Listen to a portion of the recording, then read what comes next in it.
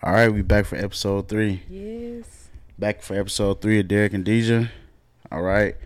Last time we had a few technical difficulties with the video. A lot. So this time we're hoping that we're gonna have a full length video episode. Okay. Yes. So crossing our fingers, and this one is gonna be a good one. Yeah. For sure. You know. Mm-hmm. Real quick. How did you feel about the second one? Any feedback you got? Any critiques? Anything like that? The biggest critique, I hate that the video was not included. But overall, I even listened to the audio myself at work, and I felt, it was relatable. A lot of the topics that we touched on, anybody can chime in on, and please comment down below, on the last video. Give us our thoughts. Give us your thoughts. Thank you. Yeah. But yeah, definitely. It was definitely more thought out. Yeah. Yeah. I feel like our topics had more substance to them, for sure. Yeah. Yeah, the first one was more so just about like celebrity gossip. Yeah. And I don't want to turn this thing into a gossipy, a tea blog. Yeah. You know what I'm tea saying? time? No. I want this to be something that's actually substantial. So definitely last episode it had some substance, and it was more like we were sitting without a camera on, without any mics, just our regular conversation that we have with each other all the time. So that's what I like. Yeah. I mean, this one should be something similar to that. Yeah. For sure, because the topics we have today, they can be, they're up there. Yeah. For sure.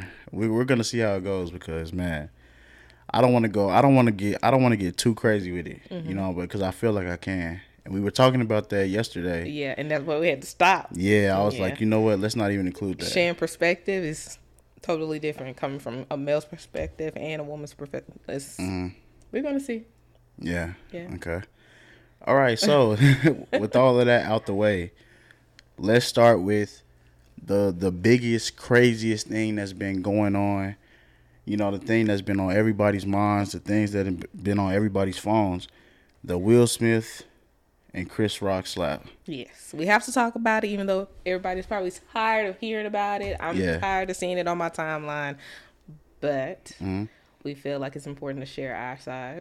Right. So how do you feel about it? So at the first glance of looking at the video, when he first went up there, I honestly, you had to explain it to me when Chris Rock actually told the joke.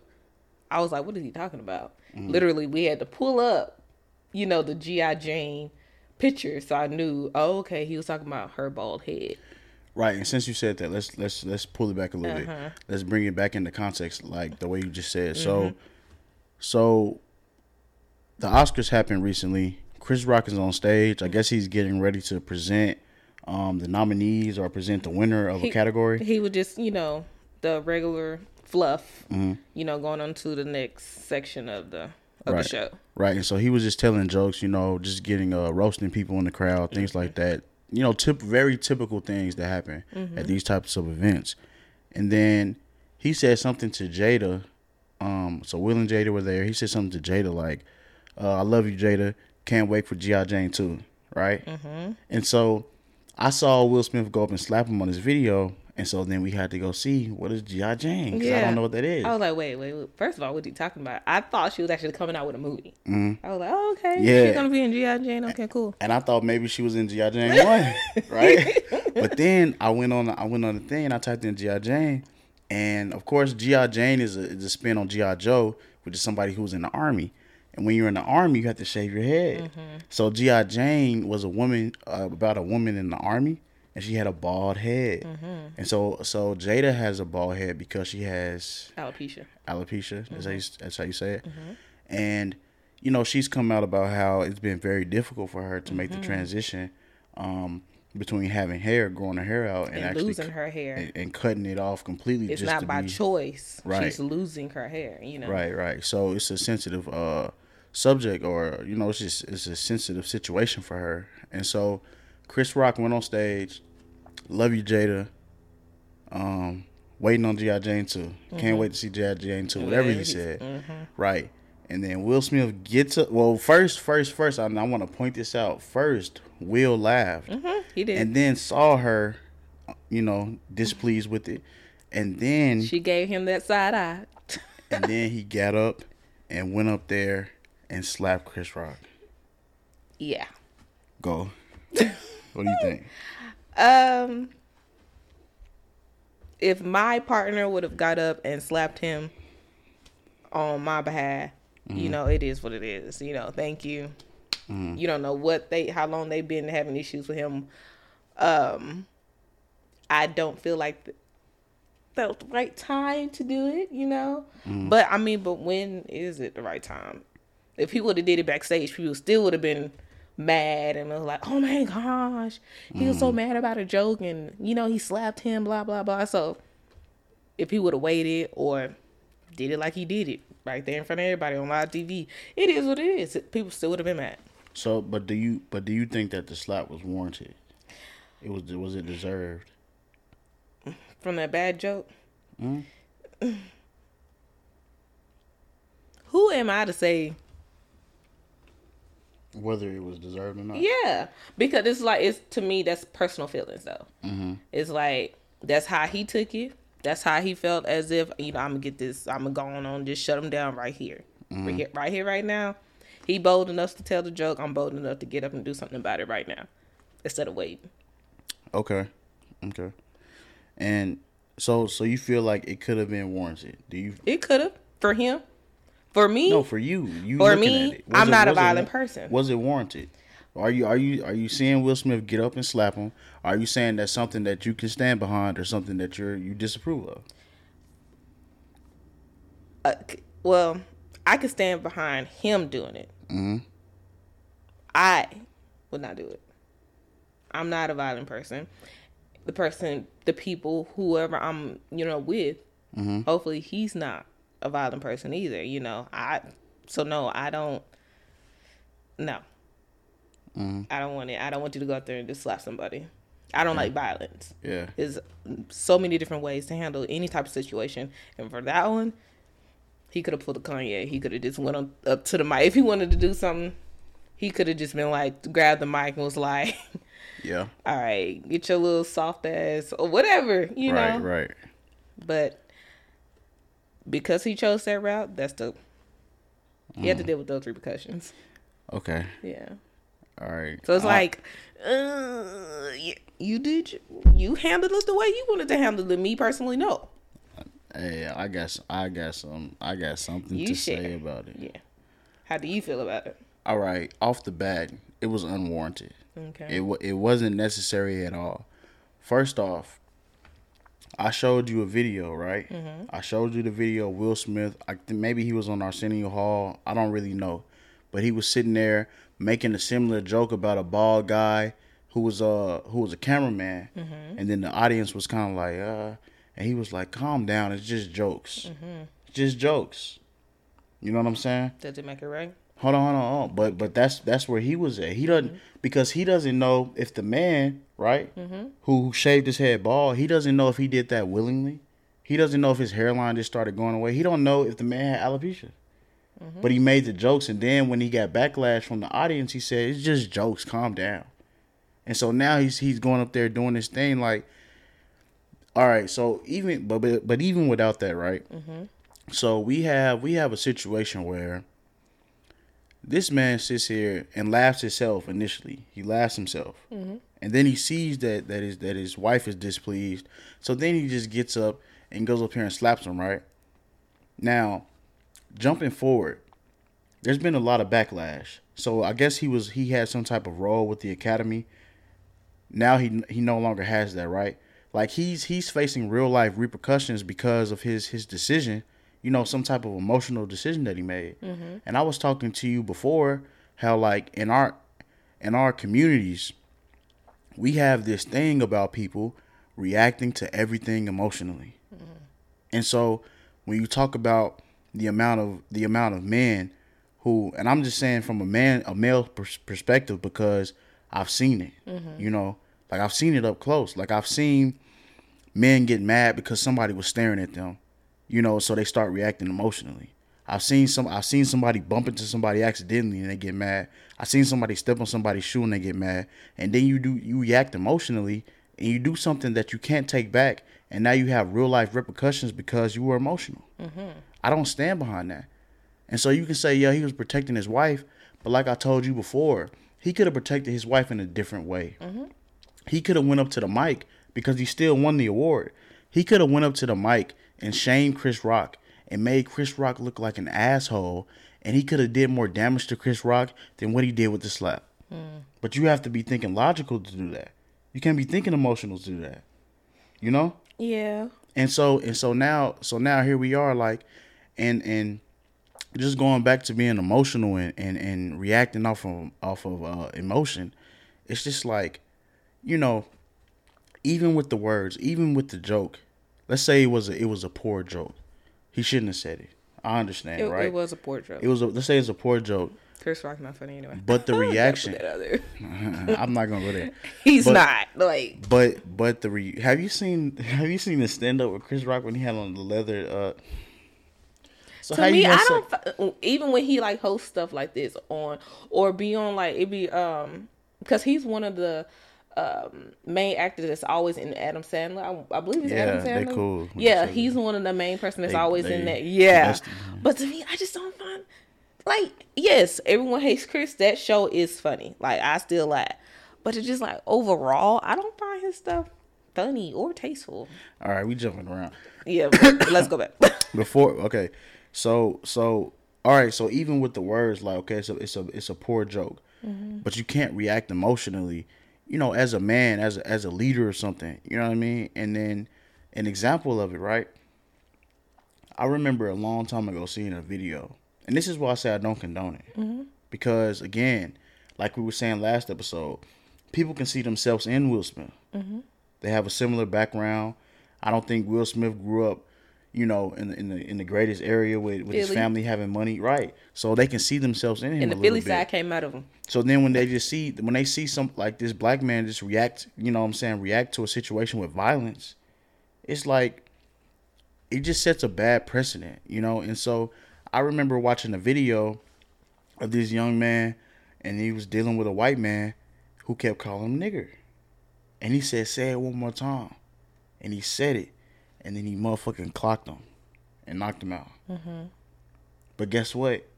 Now you a felon. I hear you with all your examples. However, one side that you're forgetting, he wasn't defending himself. Chris Rock said something about his wife. And so now he has to they receive words, and now he has to act, you know, take it to violence. That's just the way he handled the situation. I mean, imagine if you was out somewhere and someone said something about your mom, or if you were married and someone said something about your significant other. Y'all always getting this. It's not Chris Rock's first time saying something about Jada. You know, it's not. You don't know what they had said to trying to rectify any of, you know, beforehand. So he probably already told him before, like, bro, you need to chill. Or anybody else. If you dealing with somebody else off the street, you talking about my partner, you talking about my daughter, you talking about my mom, you're going to react. Violently or not. You're going to react. But we don't know that he spoke to Chris Rock prior to. We don't know, so but that's not something. So it's like now, but you could tell he's at that point. Like when that joke was said, he laughed, and then he looked over to his wife, and his wife was like, "Bro," and then he got it. Okay, and so now the partnerships that Will Smith has, all right, now they're falling apart, and so now it's going to cost him monetarily. Yeah. So when you talk about, okay, let's say with being a husband, right? With being this male figure in your family, you have this sense to provide. And then out of them two, Jada makes a lot of money. Jaden makes his own money, actually, and Willow makes her own money. You know, they're all doing these different types of things. But, like, let's just say, like, being the breadwinner of your family, right? Do you think that, and this could have went really left, right? Because Chris Rock could have said, I want to press charges. Yeah. And the LAPD said, and it was in LA, right? I believe so. No. wherever it was at. I believe it was in LA. So they said that, you know, they're still looking into pressing charges because it was on film. And so it doesn't have to be on Chris Rock's behalf. It could have been against the state of California. Like, we're going to press charges on you because you did this act in our state. And so now you're looking at all these types of repercussions, and then you ask yourself, is it worth it? Is it worth it over words? For him? Even if it was for my wife, is it worth it over words? All right, bro. I mean, I'm just really looking at this from a sense of, like, just seeing so many black men throw their life away because they being emotional. And then everybody's in a worse position because you felt like you had to stand on something in the moment. Like, I can understand having to really stand on something. Like, somebody's coming at me with violence or with a immediate threat, so I'm about to hold it down and protect everybody.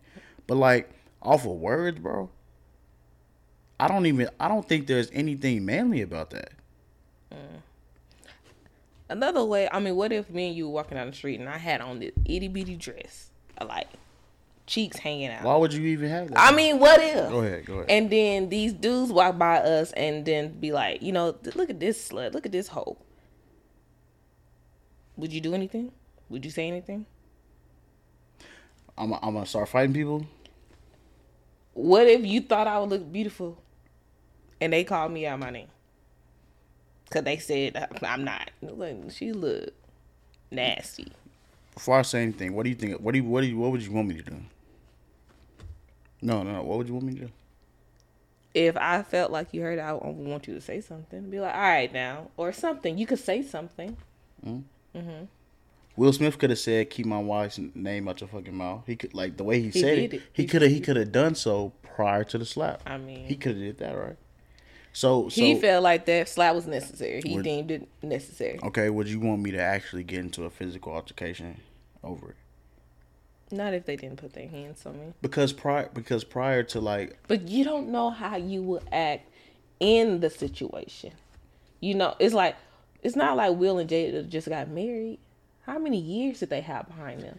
It's different. That's his person. We can judge their relationship, everything that's going on. We can do that, whatever. But at the end of the day, they are still one. Okay. I'm not sending the message that I expect people to, like, crash out and face any type of repercussions over their actions because of some words. I just can't get behind that. True. I don't care who is toward. I'm not gonna escalate something to being physical because of somebody's words, unless they are words that are threatening, like that are a threat of violence. Okay, but words still hurt. Man, look. And she did not find that joke funny. All right. So it hurt her. So let me go up here and smack him on TV and lose my position in the academy and mess up my relationships. It's not gonna mess up anything for Will Smith. It did. It's different. It's Will Smith. It's already happening. He might lose this person and that one, but how many more deals he's probably gonna pick up? He's gonna pick up deals for slapping it. Come on, because people are saying, like, "Oh my gosh, he stood up." No, he's already losing stuff. Already losing stuff. But I bet it's gonna balance out. I'm sure, bro, because seeing a black man commit violence on a nigga on TV is good for white business, huh? I'm not putting that message out there, bro. I'm not telling no black kid because somebody said something about your mama, because they said it about your grandma. I'm not telling no fucking black kid, all right, it's okay to go do that because you was doing it for them. It's okay you got a felony now. No, bro. I'm not with that shit. That shit was some really, like, emotional, like, man, I'm not with it at all. That's just where I stand. I'm not going I'm not for the violence either, though. Man, that's some really weak, like, it's just crazy, man. You know? And then just seeing so many people who are just, like, openly, like, for him doing that. Like, for what? You know? And I'm gonna stop. You got something else on this? Do you have I'm gonna anything just say else? it was a lot of ways that he could have handled it. I do not condone the slap.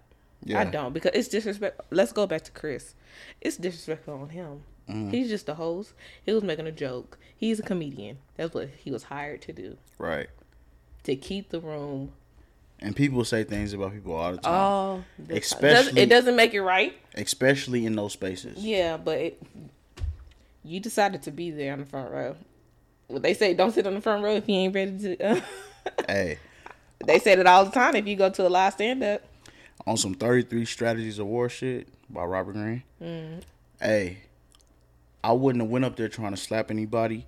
I would have really shamed him in front of everybody and tried to damage his career if I felt that way. Because now my career is damaged. Chris Rock hasn't lost anything. I haven't heard about a company saying we're gonna. Oh, he's gonna milk this. No, his ticket sales went up. Oh yeah, substantially. That's what I'm saying. He's definitely gonna profit. So now people want to go to his show just to see what his response is. So look, just thinking logically, now your reaction to it, your slap that you felt like I'm putting him in his place because of this, has now elevated him and lowered you. So now it's like. You know? Yeah. I would have went up there and even if I didn't win the Oscar and I didn't have the space to speak there, which he did because he gave some emotional, my family just been through. Even after it, right? You still got the red table talk. You still Will Smith. You can come out. You can make a YouTube video. You can do all this type of stuff to put your words out into the atmosphere for everybody to hear, right?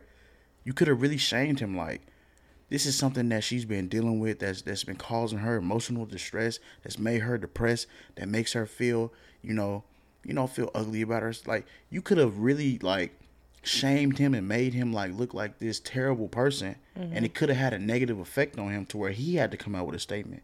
Now you having to come out with a statement, and he just going up. And it's from being emotional.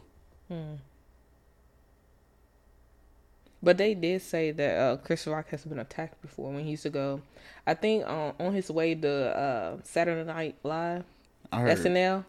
Yeah, so he was, I think, robbed or mugged or something going to work. And so right now that is just triggering everything. Ain't it like PTSD or something? That's what it's called. Yeah. So now Will Smith really even looks worse. Yeah. That's what I'm saying. So now it's like, look. In my opinion, it wasn't worth it. There were so many different things you could have done. You know? For him, it was worth it because he defended his wife. It was worth it for him. But we're going to leave it like that. Man. Worth it for him after his wife done made him look like a fool. Who done made him look like a fool with all her foolishness. I mean, that's what they putting out. We don't know. No. They trying to deem it necessary. I'm not saying they. I'm saying that has made him look like a fool with all of her foolishness. Having August Alsina come out here and saying all this stuff about his wife. Like, making him the butt of everybody's jokes. You know what I'm saying? Then, like, even outside of that, like, then with the Tupac stuff, writing him a letter and knowing that you, like, had a thing for him prior to all of this, then, like, saying something about not being pleased in the bed, and, like, why are you doing this to this man? And then as a man, like, bro, this shit is crazy, bro. I'm not even... Look, but we don't know their full story, though. If you don't know what Will is painting this picture as if he's a lover of all birds and bees and the flowers and all that crap. You don't know. He probably is crazy as hell at home. Man, he look like a sucker nigga to me. You don't know. No, it's probably the reason why she's acting this way. That's what he looks it's like with kids. They all bad and stuff at the house, but when they go out in public, they angels. He's probably bad as hell at the house, and then when he come outside, let's all meditate and go walk mountains and learn different religions and go do all this. So what you're saying is that you think that we don't know. They only tell us what they want to tell us. Man, look. We don't know. Hey. So we cannot speak on it. Listen, regardless of what you're about to say after I say this, I'm going to just say I don't condone it. And Will Smith's like a sucker to me. Oh God. Period. What? How about Chris Rock? You need to say something about him. I think he shouldn't have. I think. You ain't thought about Hold on. Being a fan of stand up comedy, because we watch stand up a lot. You know, I've played, Eddie Murphy stand up from way back. In that red suit. I've talked about Delirious. I've talked about Richard Pryor. I've watched all of Dave Chappelle's material. Oh yeah. I understand that as a comedian, you hit sensitive topics for people. But like, just like what Dave Chappelle did, he's saying, "All right, but I'm standing on it. I'm not gonna take back anything I said." But Dave Chappelle is on a whole different level. It doesn't matter. He tells as a stories, comedian, he speaks the truth. His level of talent is not, to me, on the same level as Chris Rock. Okay, but like, still as a comedian, you're gonna offend people, and you have to understand that. Like, all right, some people are not gonna like my joke, but I'm gonna go tell this joke because it's gonna be funny. Yeah. And so remember about the his gay friend in one of his stand-ups, Dave Chappelle. Yeah. Yeah, the one that ended up passing away and everything. It's like, but if you didn't watch the entire stand-up, you would have never got the full story. Look, man, I can say he maybe shouldn't have said it, but then I can say, you're talking about Chris Rock. But then I can go around saying that a lot of comedians maybe shouldn't have said a whole bunch of shit that they said. I can just go on a tangent. I'm gonna say you'll be doing this for hours. That's what I'm saying. So then it's like, all right, I'm not even about to go. I'm not going that route, bro. Chris Rock said what he said. Got up and slapped him. Now you losing. Now you're in a worse position today than what you were a week ago. Outside of any of our opinions, that's the solid facts. True. You're in a worse position because of how you reacted. So you take that for what it is. Yeah. Do you have anything else to add? Take it for what it is, man. You know? Man. Speaking of Nick, no, I'm playing. No, but you ready to jump off this? Yeah. All right, so okay. Are you ready? Yeah, I am. I know it's pretty tense. Yeah, to come back down a little bit, right?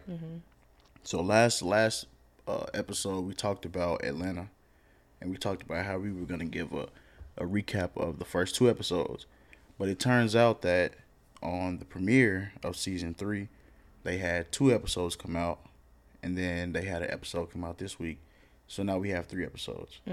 So I don't know if we should really just go in deep with each episode, but we can talk about some of the strong points or some of the highlights of the episode, if that's good with you. I'm good with that. All right. Is there any direction you wanted to go with that? Something you want to talk about first, or we can go to straight episode 1. Episode 1. All right. What do you think? Overall, I was confused at first because I was going into Atlanta, and then if y'all haven't watched Atlanta, you probably want to skip these, like we said in the last episode. Oh yeah, spoiler alert. So skip forward probably about 15 minutes. You're not gonna go to 10, 15. But so in this first episode, the way they brought it in, they was pretty much telling a different story. Nothing about Atlanta. Nothing about how the normal show is with Childish Gambino and all the other actors. This was straight up telling a different story about a different perspective of a family that adopt kids, predominantly black kids, and it's a lesbian couple. And so this story has actually turned out to be a true story. So midway through the story, you recognize that it was actually a true story about these kids. And it started off with this little black boy. He was in the house with his mom.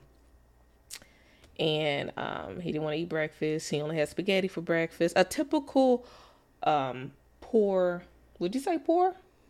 They were poor. Yeah, poor black household. He gets in trouble in school, didn't want to listen. They end up um, his teacher announced that he was going to go. They were all going to go on a field trip to go see Black Panther. So he decided to get on top of his desk and start dancing because he was excited. He was Team Black Panther. He was super excited. His teacher told him get down. He didn't want to. Fast forward, they in the principal office. His mom was like, y'all should have just gave him ISS. Fast forward again. She's pretty much saying, these white people gonna kill you. Keep acting the ass pretty much in front of these white people. And is it okay if I just? Yeah. So when he was in trouble at school and she said these white people gonna kill you, you know what I'm saying? You up here trying to be their entertainment and all this type of stuff. Like you're gonna reap the repercussions of that, not them. And so, she was talking to him crazy at the school after he got in trouble, and then his grandfather slapped him, and then his white teacher was like, "Don't worry, what was his name? They started calling him Larry, but his name was something with an L at first, and he was Aquarius like, "Don't worry, we're gonna get you out of there." And so then, fast forward, child protective services end up coming, taking him out the house. Well, not really. Child protective services came. We're trying. We're a wellness check. Yeah, we're doing a wellness check, and then she was like, "Oh, you want to leave? Well, nigga, get out. They painted this picture like you can have them, take them, get them out of here. I don't want them." And so he ended up going to this white family, who was a lesbian couple, and basically they were mistreating him. But they also had a bunch of other black children that they were mistreating, that they weren't feeding properly, and that they were making do manual labor while they sit back and watched.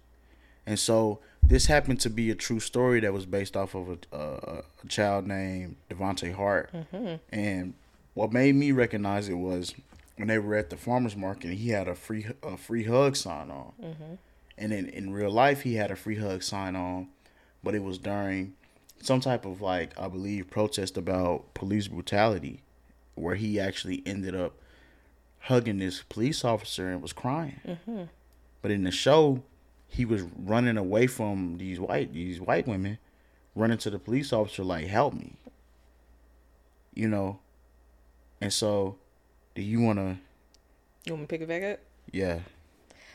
So after that, so when he ran over to the police officer, he was like, do you need help? Like, what's going on? Are you okay? And he was like, they're not feeding me. I'm hungry. Or I want to go back home. I want my mom. And so when they stepped up, they was like, oh, yes, we're his foster parents and all this lovey-dovey type shit, And so he ended up, the officer in the show, he was like, he gave them that side eye like, should I? Are you really okay? Like, but they, we're good. We sell all this at the farmer's market. And so they let it go. Long story short, the kid ended up getting away because they were trying to kill him. All right. Yeah, so we gonna just jump and this going back to the real life side. Right. So in real life, basically, you have this white couple who were adopting these black kids and who were mistreating them and abusing them. And so in real life, Devontae Hart, the kid who went viral for having the free hug sign on, hugging the police officer, he wasn't eating food. He was going to his neighbor's house, asking them for food, asking them if they can leave food in some type of box by the fence so he can run out and get it, in a sneakily type of way, because he was being punished by his foster parents, and they were basically not allowing him to eat. And so eventually these two women took all the children they had adopted, got in a minivan, and drove it off a bridge on some murder-suicide shit and killed everybody. And so this is why I was saying on the last episode how Atlanta is full of so much more depth than what Euphoria is, and why I can keep going back to this, but I can't go back to something like that. Because even, okay, so just jumping back real fast. Do you remember the scene where they were getting ready to go to the farmer's market? So the white couple had children out in the garden working, pulling up stuff from the ground. You know what I'm saying? The girl out there coughing. You know what I'm saying? Struggling to whatever, to hold the ground or whatever she was doing. And, you know, so you had them making them do this manual labor while they just sat back, like, keep working. And so it was ironic because when like what 2 weeks back we were sitting at the table, and I had brought that up about this couple that I had seen going to Africa adopting these black kids. And I said, you know, there was this story about, well, not a story, it's this thing that's happening where you have these wealthier families in Europe, and not just Europe, probably America too, but in Europe is a thing where they go to these impoverished countries or impoverished areas, and they basically offer what's really a small amount of money to these very impoverished people to take their children, and then will take the children and then raise them to be some type of domestic servant. And so there was a book that came out about a woman who this basically happened to. These white people took her in, made her a domestic servant, like raised her to be a domestic servant from birth. Like, this is all you're going to do. You're going to serve my family. And that's your role in living here. And so just seeing that, it was just like, it was just really powerful for this type of story to be on daytime television, if that's what it's called. But I mean, it's on an actual network, and to be the first episode after all this time being off, it was just really something to see. And then, like, even prior to all of that happening, remember when they were on the boat, right? They were sitting on the boat. It was a black man and a white man fishing, and the white man had said to him, you know, the reason why so many people drown and die in this thing, because in this lake, is because it's haunted. It's haunted by black people, because we're on top of an old black town of people who are well off black people, and they were so well off they were almost that white. they were almost white. And then he said almost white or something, and he said, yeah, because, you know, white, there's no scientific what's the word? Proof. There's no like us, like me being white, it's not based upon science. You know, there's nothing that differentiates me from you, you know, biologically. Being white is an idea. It's something that you can become. Which is true, because there's other groups of people who have became white over time. Because back in the day, they actually used to treat Italians like black people. They used to hang Italians in America. Like, hang them by nooses. And now Italians are white. So now they free. Hey, Atlanta crazy, bro. I'm gonna stop. Atlanta's crazy. Yeah. This is some real television, man. Like, this is something that, like, if you're gonna be watching stuff to be entertained, like, for people like us, this is the type of stuff we should be watching. Like, not all this wild, like nonsense, man. What I grasped for that episode, when, you know, just thinking about a white family, a white couple adopting a black child. Yeah, we need help everywhere, in the States, out of the States. But to me, my thoughts are, okay, once that child become of age, and now you need to start teaching them, because at the end of the day, yeah, he can be raised in this white household and live with these, you know, privileged couple, but outside of with you guys, he's still going to be treated like he's black. She's still going to be treated like she's black. So how are they going to teach them how to handle themselves, how to conduct themselves in the real world? Because you see it all the time when you see families that are privileged. It don't even have to be white. Being raised in a white household, it can be just they are extremely very privileged, and then they get in contact with something that's probably out of their jurisdiction, you know, just coming to a little bit of the hood or traveling. And they realize, oh snap, like, I can't talk or I can't conduct myself this way. Right. And then they parents gotta remind them, oh, we wanted to take you out of that place, but this is why. Let me go and sit you down. How do they handle that? How does a white family deal with telling a black kid they black? That's I always wonder that. Like, yes, they need help, and it's great that you probably wasn't able to conceive a child, and now you decided to adopt, but it's like, and that comes up. Are they prepared for that?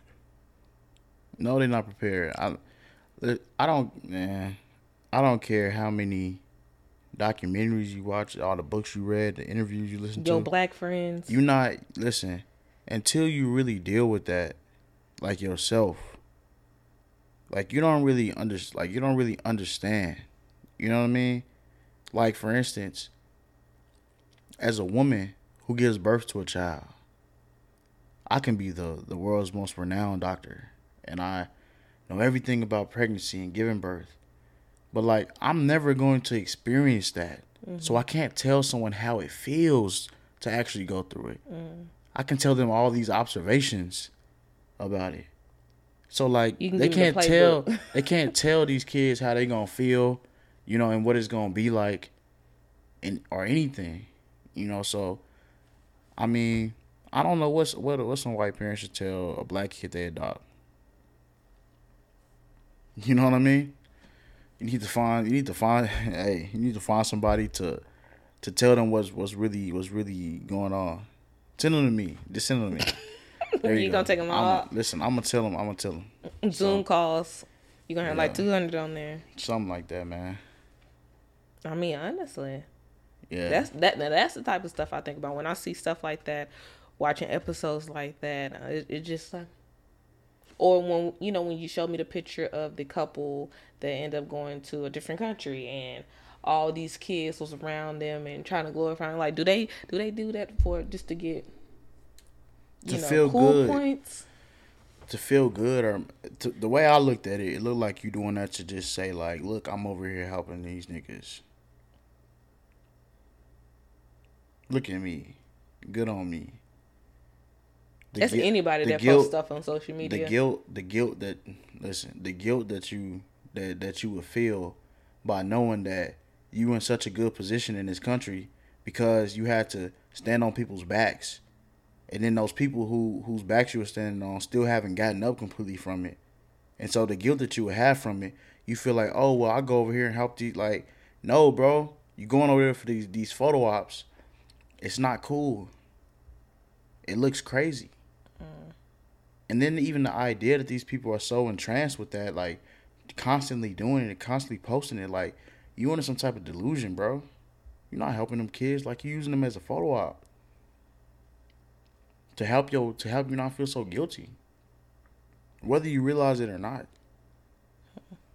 I mean, that's where I see that. Like, that's where I stand with that. And I'm not really, like, so like saying, for instance, right? You see this couple basically trying to like show, oh, I'm in Africa with these poor kids, and look at me playing with them, and I care so much, right? So I was at this corporation that's gonna be unnamed, right? Yeah. And there was an older white male who worked there, very senior in the company, been there a long time, right? And then here I come in as an intern, hoping to work there, after working hard through college to be there and all this type of stuff. And then it's just so weird that he would talk to me like any chance he could tell me about something he did anytime he did good to like a black person, he would tell me, like, and it was just weird. So like, I'm up here sitting here toward the end of my internship, and I'm up here talking to him, and we should be like talking about my actual project that's due that I've been working on the entire time. And then, but when I'm done giving my presentation, he starts telling me about a poor black family that he helped, like in Louisiana or something. And I'm just sitting here wondering, like, why are you saying this to me? And then I realized, oh, it's because you feel guilty. You know what I'm saying? Or do they feel as if because I say I'm helping out this black person, that's how you're supposed to connect? Let me find this one thing to connect So you I to it. yeah, like, oh. It's not guilt. It's more like, okay, this is the only thing we probably have in common. I mean, I helped a black family. He's black. I don't know. I'm just up here trying to do my job, bro. Yeah. Like, I'm not y'all. I'm not a part of this culture that y'all have going on. You aren't a part of mine, but we're here to do a job. Mm-hmm. Right? And we have things that we can connect on, probably like sports and stuff like that. But to sit here and just feel like you need to tell me about a time you did well by black people, it's just strange to me, because why are you doing that? Did you think I was gonna like look at you and be like, and this is somebody who said a lot of strange things, like racially, you know, and who made it uncomfortable for me to even be there. But this is somebody who's very senior in the company, probably about to retire in the next 5. Listen, what I'm supposed to do about that? You know? Yeah. What do you supposed to do about that? Start your podcast and start building. Exactly, because even if you go to HR, what they're going to say? HR is going to tell you, do you have any proof? I'm going to need you to have some type of documentation. And then you're going to have to record that video, record the conversation you have with HR, just in case they go back and tell the person that you're talking about. HR is something to help protect the company's ass. It's not to protect you. It's to protect the company.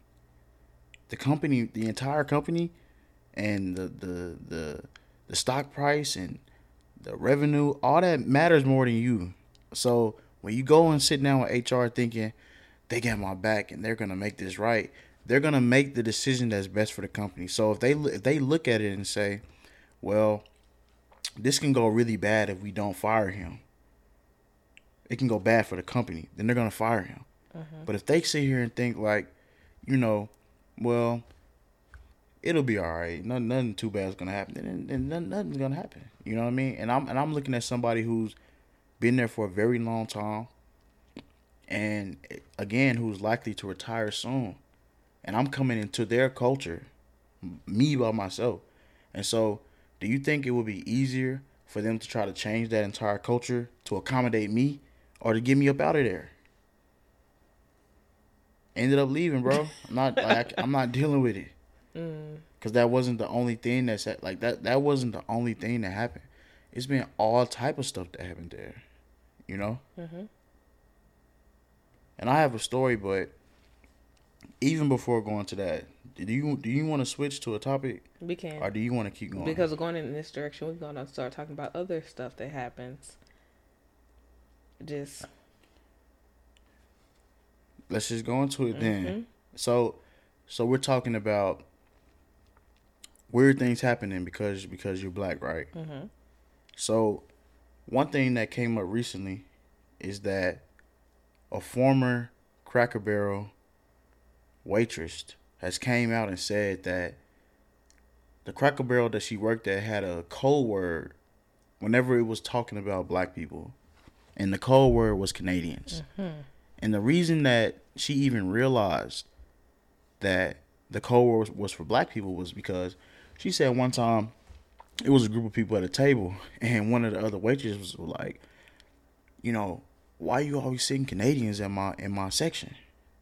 And then she thought it was weird because it was like, well, they don't really have an accent or anything that would let you know that they're Canadian. And then she was like, oh, over time I realized anytime they said Canadians, they meant black people. You know? And so, like, I mean, I've been talking. What do you think about that?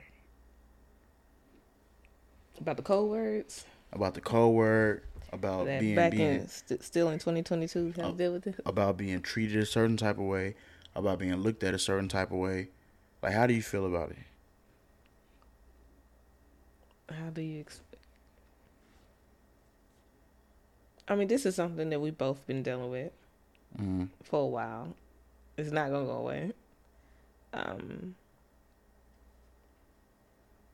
It was clever for them to use Canadian. But overall, you know, like we were just talking about with your job, your past job, like what can we do to fix this? Like all black people just stop going out, only go to the restaurants that was, that's owned by black people. Do you think we're ever gonna do that? We try to do just shop black. What honestly, what do we supposed to do? What can we do? Are you like? I'm asking. Mm-hmm.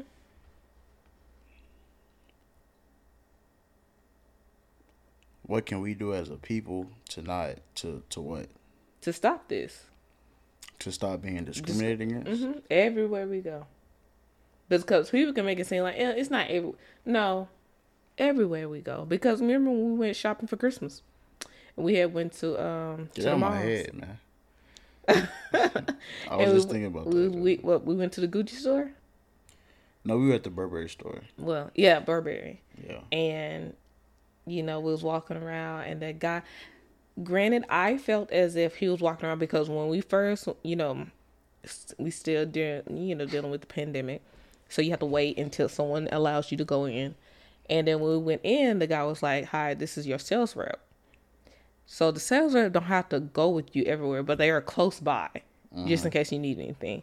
Right. But, however, you did not know it was supposed to have been like that because you was just like, bro, everywhere we went, this guy is just like right there. What is he doing? Like, and I was just like, well, he did say like he was appointed to us, and then but you just still felt uncomfortable, But it's like it's deeper than that because everywhere we go, we kind of feel uncomfortable. For me, when I go to the beauty supply, and every woman knows this, when you go to the beauty supply, and certain places that you go. They are watching you everywhere. Every aisle you go, because they sitting at the front of the beauty supply store, and they're elevated. Yes. How do I know that? Because you go to the beauty supply. But yeah.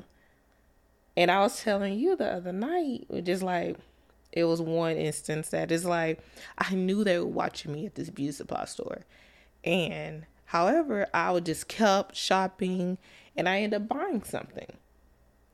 But like once I got in my car, I was like, I knew they were looking at me. I knew they was paying attention to see if I was going to steal something. Why did I buy something in there? And I was telling you, like, was I trying to prove that I wasn't going to steal? Like, I have the money to pay for it? Like, I don't know. Because we're supposed to just go and just get mad? Like, bro, stop watching me. Do I supposed to say something right then and there? I probably should have asked them, do you need something? But no. We're like, conditioned to stay civil. How did that make you feel, though? Less. Like, I felt like I had to question myself, am I moving in the type of way that I'm about to steal something? Do I seem like that? Yeah.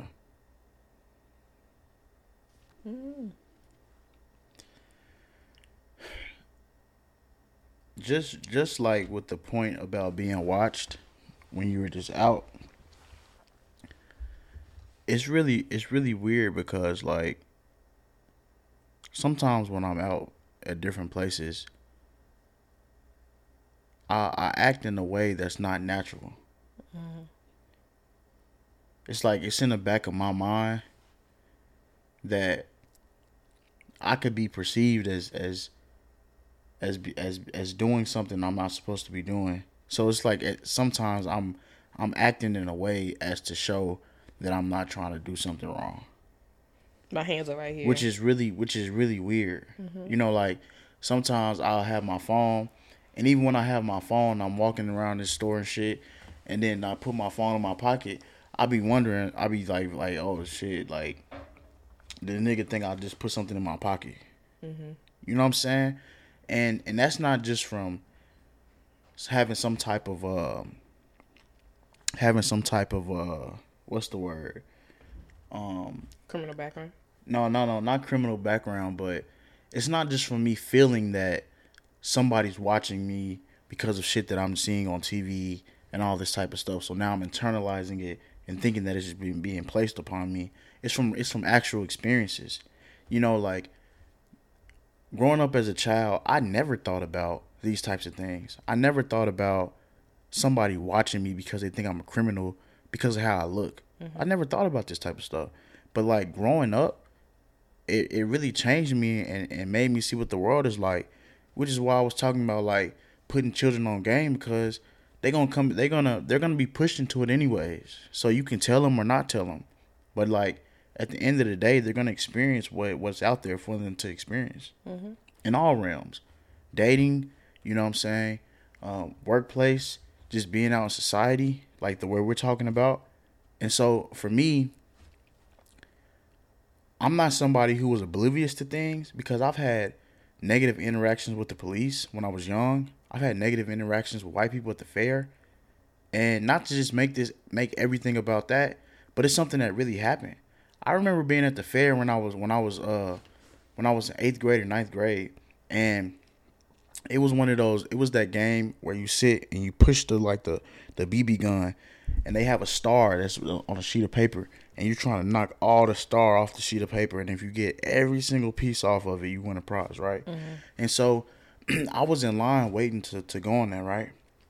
And so some other kids that I don't even know at all, who happen to be black, just went up there and started holding it, like touching it and shit, without paying or him being ready for them to go on. And he was like, "Get off of this," you know what I'm saying? Kicked him off of it. And then once he did that, I step up, ready to pay, and he's like, "No, you get out of here too." And so I'm not gonna say that's when it started, because other things happened prior to that. But it's just like you just like are just living in this world, innocent as hell, and then you just have all these experiences that over time make you realize, oh, this is what it's about. I don't have to be doing anything. And then it's like, I know this nigga didn't sit here the whole rest of the fair and not take any child's money. You know what I'm saying? And if I was white, he wouldn't have just been like, "Nah, you leave too." I wasn't with them. You know what I'm saying? And so then it's like, oh, so now niggas can't come with, like, and it's just weird, bro, because like even beyond that, so that's something that happened a long time ago. And so again, going back to this corporation, I remember, and just to map this out, this is in a city like this my workplace was far away from like the inner city. It's way out there. And you're on a work campus that's completely isolated from anything else. All right? There is full security around the entire workplace. You can't get into it unless you have some type of key card. Yeah, to get into. They're searching the car if you don't have the.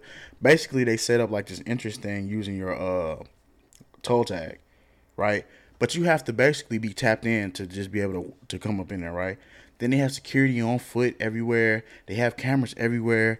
It's like the most secure workplace that you can possibly be in, other than working at the Federal Reserve, where they got. I was saying, this sound like. Listen. Well, you got high tech there. I got key cards, but that's just to get into the garage. Yeah. Other than being at the Federal Reserve, where they got dudes with like AK-47s just sitting there. Got dogs and stuff.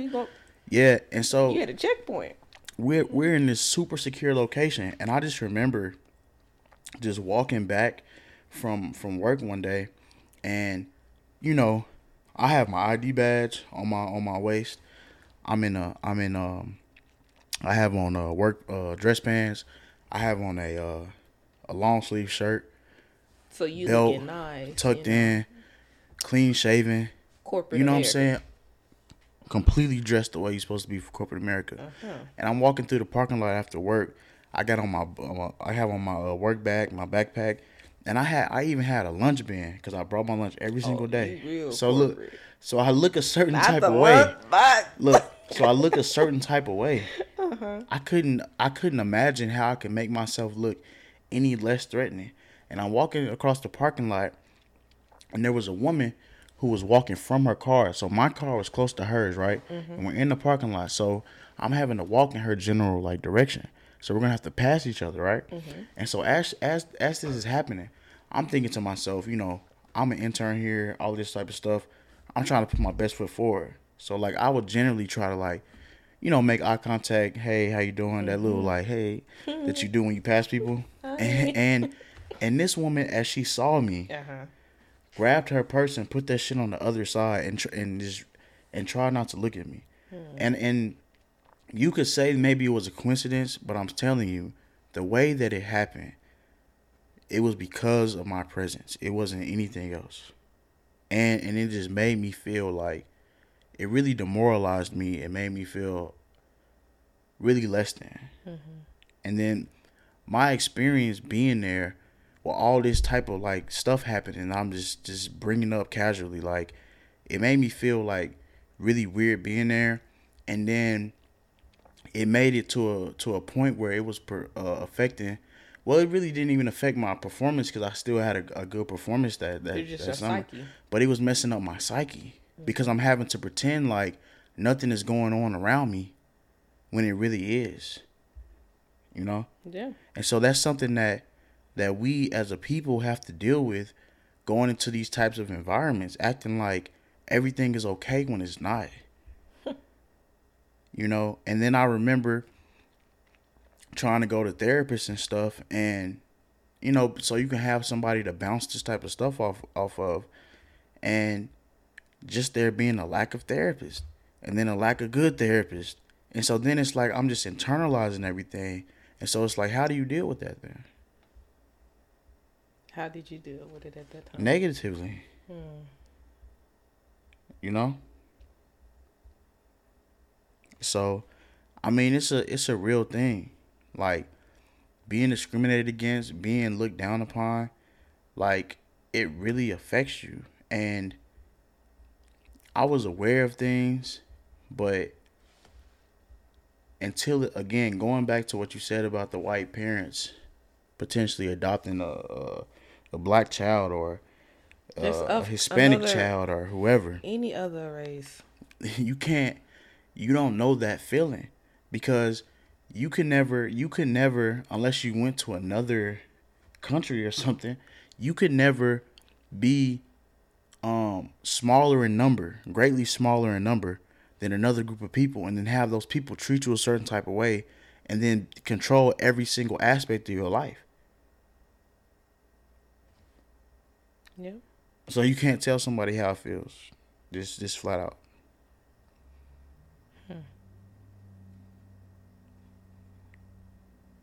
It's a lot. Hey man, I said I was saying to you, you know, prior to this, like, this was gonna be that episode, and I felt it. And even when we had a different topic that I felt like I was getting really riled up for, even outside of that, like I felt it that with these topics, this is gonna be the one where it's like, all right, this isn't cookie cutter, you know. And I don't want anything to be that way. I don't want to be up here feeling like I'm not saying anything. I'm not saying what's really on my mind to say, because I want to present things a certain way. Like, I want to say what I really feel like. We want our conversation to actually spark enough attention to actually have these conversations picked up to other households. Like, we want people to start talking about this. This needs to be discussed fully by everyone. We need to hear different sides, different perspectives, everything. Right. So, we're going to see. Yeah. Because we could talk about this internally all day long, because it was the reason why we started this, because we always talk amongst each other, and then I always talk amongst my family, and you talk amongst yours. But it's like, okay, now we need to get out there. Right. More people need to be talking about it. Right.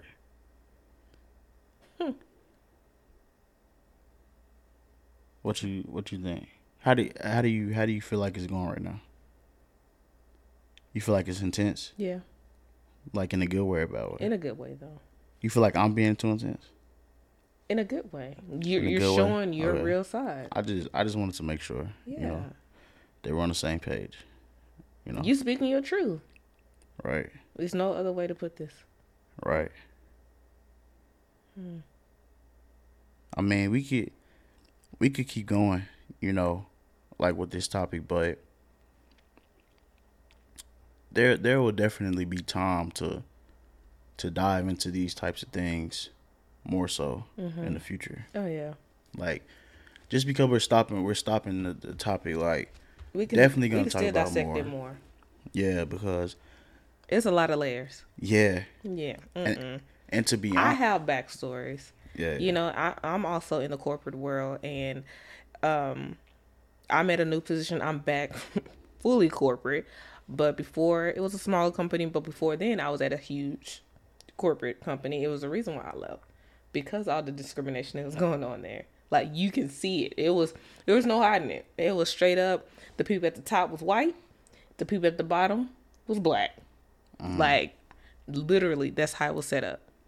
And it was probably one woman at that location that was a manager, but she wasn't even included in the meetings they used to have monthly. So it's like, I understand where you're coming from. Being in this world, how we supposed to maneuver, because if we want to keep going forward, you got to play the game. Yeah. To a certain extent. Yeah. But you also can.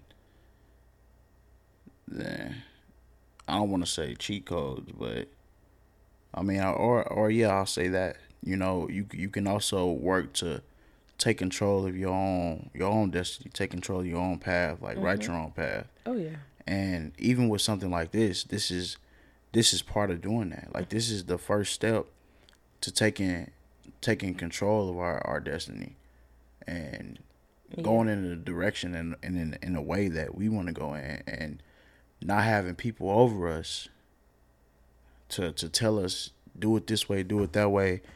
I want you to do this at this time. Like, this is us creating something. And God willing, not just this person, like this podcast, but with everything that we've been talking about doing, it'll come into fruition, and you can escape that. Because just being here, that's all you can hope to do, unless you fall into some place that is just like a good fit for you. But like, ultimately, like, you're in a capitalist society, one that's based upon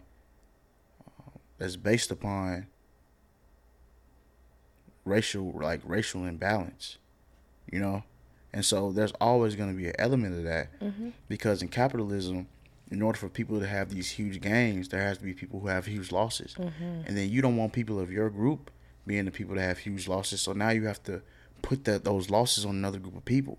Like, capitalism and racism have to be tied into each other, which is why, like, when people be talking about black capitalism, it's like, yeah, nigga, but you talking about like a handful of black people making a whole lot of money.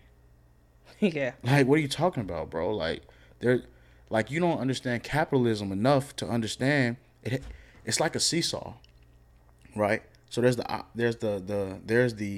idea of communism, which is whatever we all make as a society, we're gonna split it evenly. So then the seesaw would be like this. That's the seesaw, right? When you be on. So the seesaw would be like this. But in capitalism, what it is, it's like this. It's unbalanced. So for people to be billionaires, they have to be people who don't have anything. There's no other way around it. So when you're talking about black capitalism and we doing, bro, you're talking about some black people being well off at the expense of others, And so it's just crazy to me. It's like, that's why I just be, man, I was a part of some other shit, but like, that's why I just be letting these niggas do what they want to do, bro. Because I don't know if they just don't understand some of the things that they say, or if just like, it is that, or if they just playing the game. I honestly feel like it's the lack of understanding, because where do they learn all this? If they go into the schools that's in their community, they're not being taught anything. You can speak on that. Yeah, but when you paint yourself as like some great figure, and see, I'm almost going into the thing we was talking about, but I'm not even gonna do it. Don't. You know what I'm talking about? If you No, It's up to you. I I don't mind talking about it. I mind, because the way I'm feeling right now, because I already feel amped up. Like, I know what I'm gonna say. Okay. I know what I'm gonna say, and so I'm gonna chill out. But like, yeah, man, like, we're talking about being in this capitalist society, right? And so one more topic that we had, just to digress from this and go into something different. Something that somebody who's a viewer had asked us to talk about was, is college a scam? Right? Do they want a shout out? Nah, he said he good. No. You know what I'm saying? But I mean, if he wants one later, we can talk about it. We can shout him out. But yeah, is college a scam? And did you want me to go and you go, or you go? No. All right. Just as somebody who went to college, had the full experience, did internships throughout, had a job prior to leaving college, and then did well academically. Like I graduated summa cum laude, all that type of stuff. So I'm not even talking about college from a standpoint of I didn't succeed, so I feel bad about it. It's not that. I pushed it to the max being there, right? Even so, there's an element, right? The financial element that makes it the scam. It's not being there in general. It's the financial element that's behind it, because college is becoming more and more and more expensive each and every year, right? And then to counteract that, because you don't have the money to go, it's like, well, we can give you loans. Freely. We can give you loans, and right? You do not have to pay this back yet. Right, and no matter how long it takes. And with the loans, the thing is, it's because like you have these companies, and I remember seeing this crazy like tweet or something like a meme where it was a guy talking about how it's crazy how it's a job offering $15 an hour, but they're saying it requires a master's degree. And so it's like you have these companies saying, making these requirements, you have to have a bachelor's, you have to have an associate's, you have to have a master's, you have to have this in order to work for us, right? But you're having to incur the debt for that. They're not having to make any type of investment for that. You're going to incur the debt, and then you're going to come to us begging us basically for a job. And then because you have all this debt to pay, we're in a higher position than you in negotiations. You got to accept whatever. We're in a higher position than you when it comes to you talking about a raise, talking about where you're going to be located. It's like we have all the leverage, and we know that. They're going to hit you with this. Oh, you have the degree, but yeah, you lack experience. Look. They definitely going to hit you with that. You bet they will. And so, you know, it's a scam in the sense that it's turned into this thing where you have to incur so much debt in order to go. And so even going back to our communities, because we've been in such a lopsided position, like in this country, many of our families don't have the same type of wealth as other groups of people. So for us to go to college is more expensive because we have to incur more debt, which puts us even in a larger deficit than other groups of people, because other groups of people are having their parents pay for it. It's like with us, it's the other way around. It's more like the parents are less, but the kids supposed to make more. And hopefully they pull us up. And then the next generation is like, okay, we made it to this point. So hopefully you can get to this point higher than me. And it's like, so we keep having to, go backwards and hopefully help the past generation get better, And then it's like, hopefully this generation do a little bit better. Okay. And then this generation do a little bit better than the last. It's like, that's what we're in. Hey. Instead of the other way around, like our generation be able to be like, you know what? No, you go do this and we're going to seed into you. You go be great. You go study. And then when you come back, we have all these opportunities waiting for you. We wasn't blessed with that. Yeah. I'm not saying for us, because we coming from a different side. Not that different.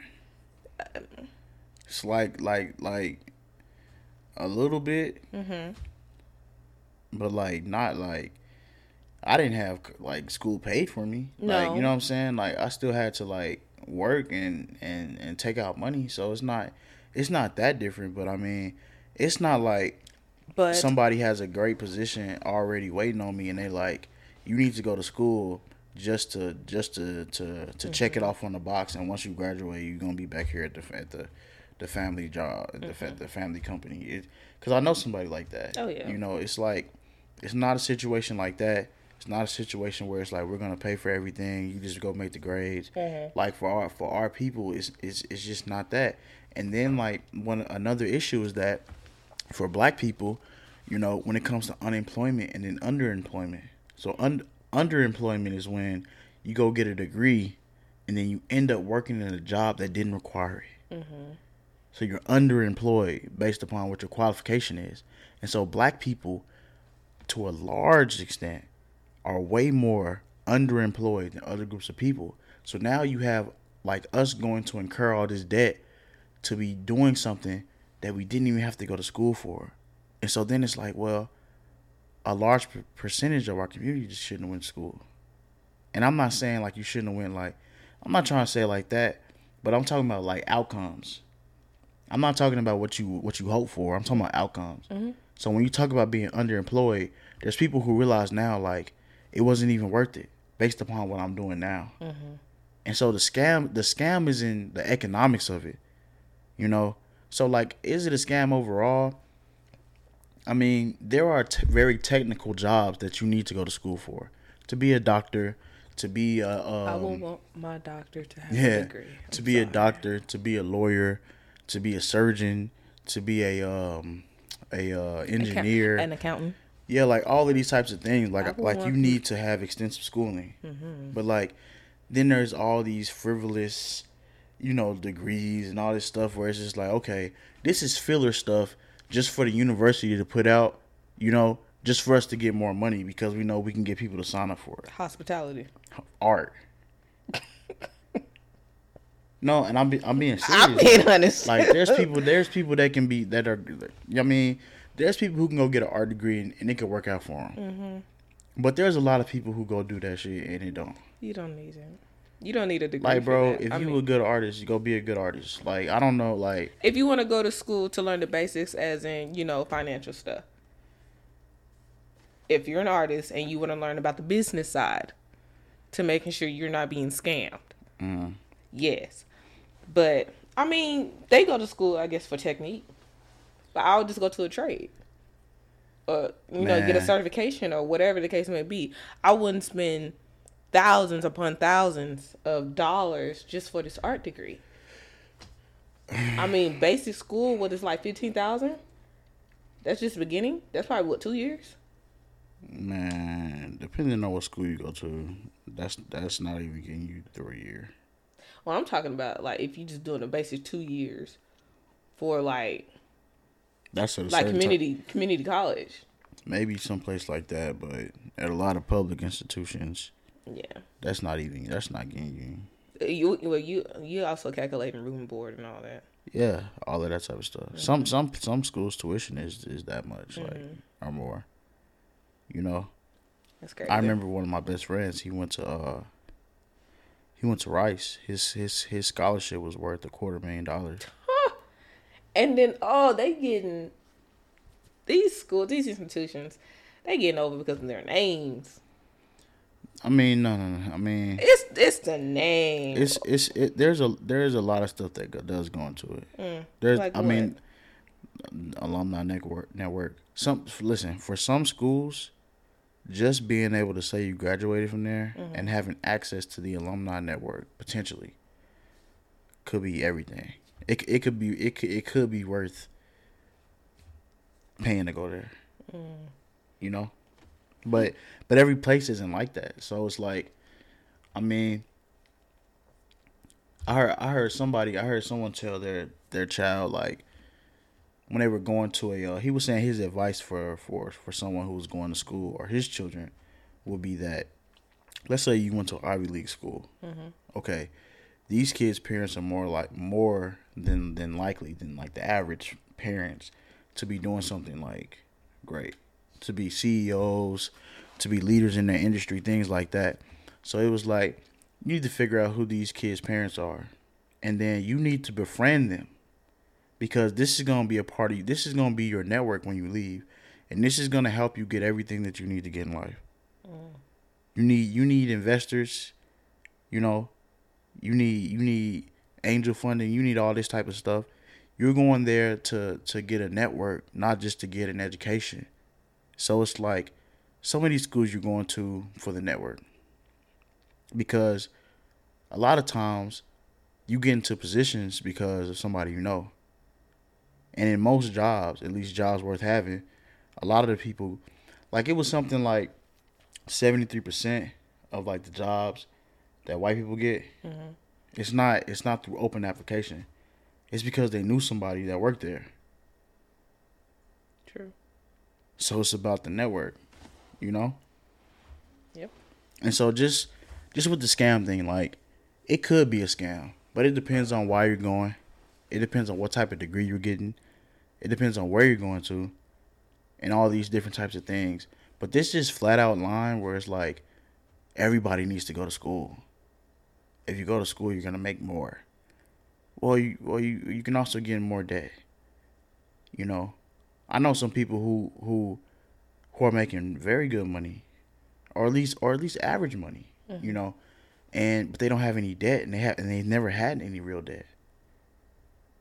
And so just having that freedom, like, I don't know how that feels. I don't know how it feels to not owe people. You know, I don't know what that feels like. Wow. We was talking about that in the car too.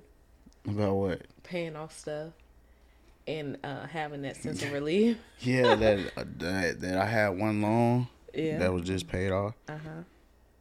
I take that seriously. Yeah.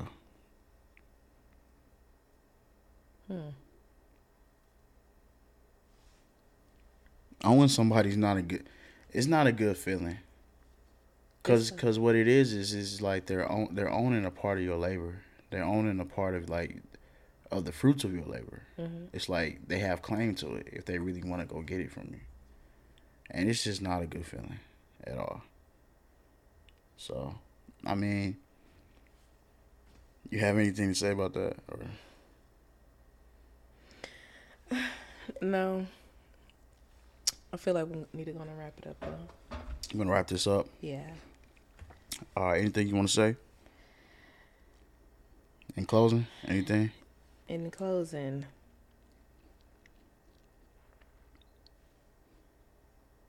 I have some stuff to say. Oh, jeez. You want to go? You can go first. Okay. In closing, kids, don't let somebody say something to you and then you go up and hit them for it, okay? Geez. It's not worth it. It's not worth it, okay? Mm-hmm. Think more of yourself, think more of the situation, and think logically, because that's something that our people need to do. Mm-hmm. Our people specifically. All right? I don't care what word is said to you. You have to be more. You know, you need to be greater. And so I want to say that. I also want to say that I pray to God once we stand up that the phone has recorded all the video. Yeah, we have 2 phones right now. I pray to God because the last 2 episodes we did not have full video. No. And then in the second one, we had less than we had the first time. Mm-hmm. And this is about improving, not regressing. So we need to have the full video. And then just lastly, to be serious, you know, this was a really good talk, you know, and I feel as though I was able to really express myself on different things that have been bothering me or plaguing me, not just recently, but like since I was in school, since I was much younger. But just now having a platform to voice myself, like, it's just really, you know, freeing. And I hope to push this thing further than what it is and to have a larger platform to do that even more. Mm-hmm. So, yeah. Okay. So the way I want to end it,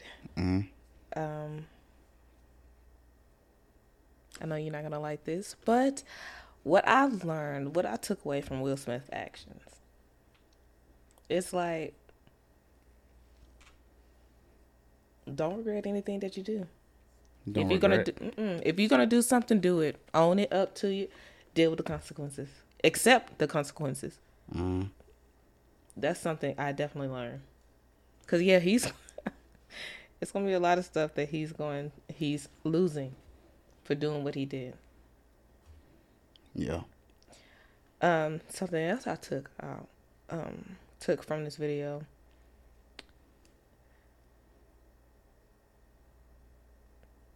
Pretty much speaking up for myself. Mm-hmm. When we feel as if we've been discriminated against. Right. We're living in a time we don't have to be quiet anymore. Mm-hmm. So I want to make sure we both do that. Yeah. Anytime we feel that way. That's why it's important to have a platform. Yeah. To be able to control your narrative. Mm-hmm. As Kanye West would say. Oh, geez. Yeah. Don't bring Kanye. I miss the old Kanye. I'm going to put that out there. No comment, but. No, geez. You got anything else? Lastly, I really hope everything has been recorded. Mm-hmm. Please let us know topics you want us to discuss. Right. The college topic was a good one. Mm-hmm. The Will Smith one was also recommended, but obviously we were going to touch on that anyways. Mm-hmm. But yeah, definitely let us know the topics that you want us to cover. And then just also give us any critiques and give us feedback. We want to know how we can make the listening and viewing experience like the best it can be for the viewers. So just give us feedback, give us comments, give us likes, subscriptions, let people know about it. All that good stuff that all the YouTubers tell y'all to do. Do that for us too. Yeah, we're not regular YouTubers. Yeah. But I also want to thank you for sharing. You shared a lot on this video, so thank you for that. Yeah. Yeah. That's what I'm here for. Oh, jeez. Yeah. That's what I'm here for. All right. Mm-hmm. You good? Like we said in church, until we meet again. Next, let's go. Y'all ready? Let's get out of here. Yes. All right, man. This has been Derrick and Deejah. We've had a great episode. Thank you all for listening, and we are out of here. Bye. Peace out.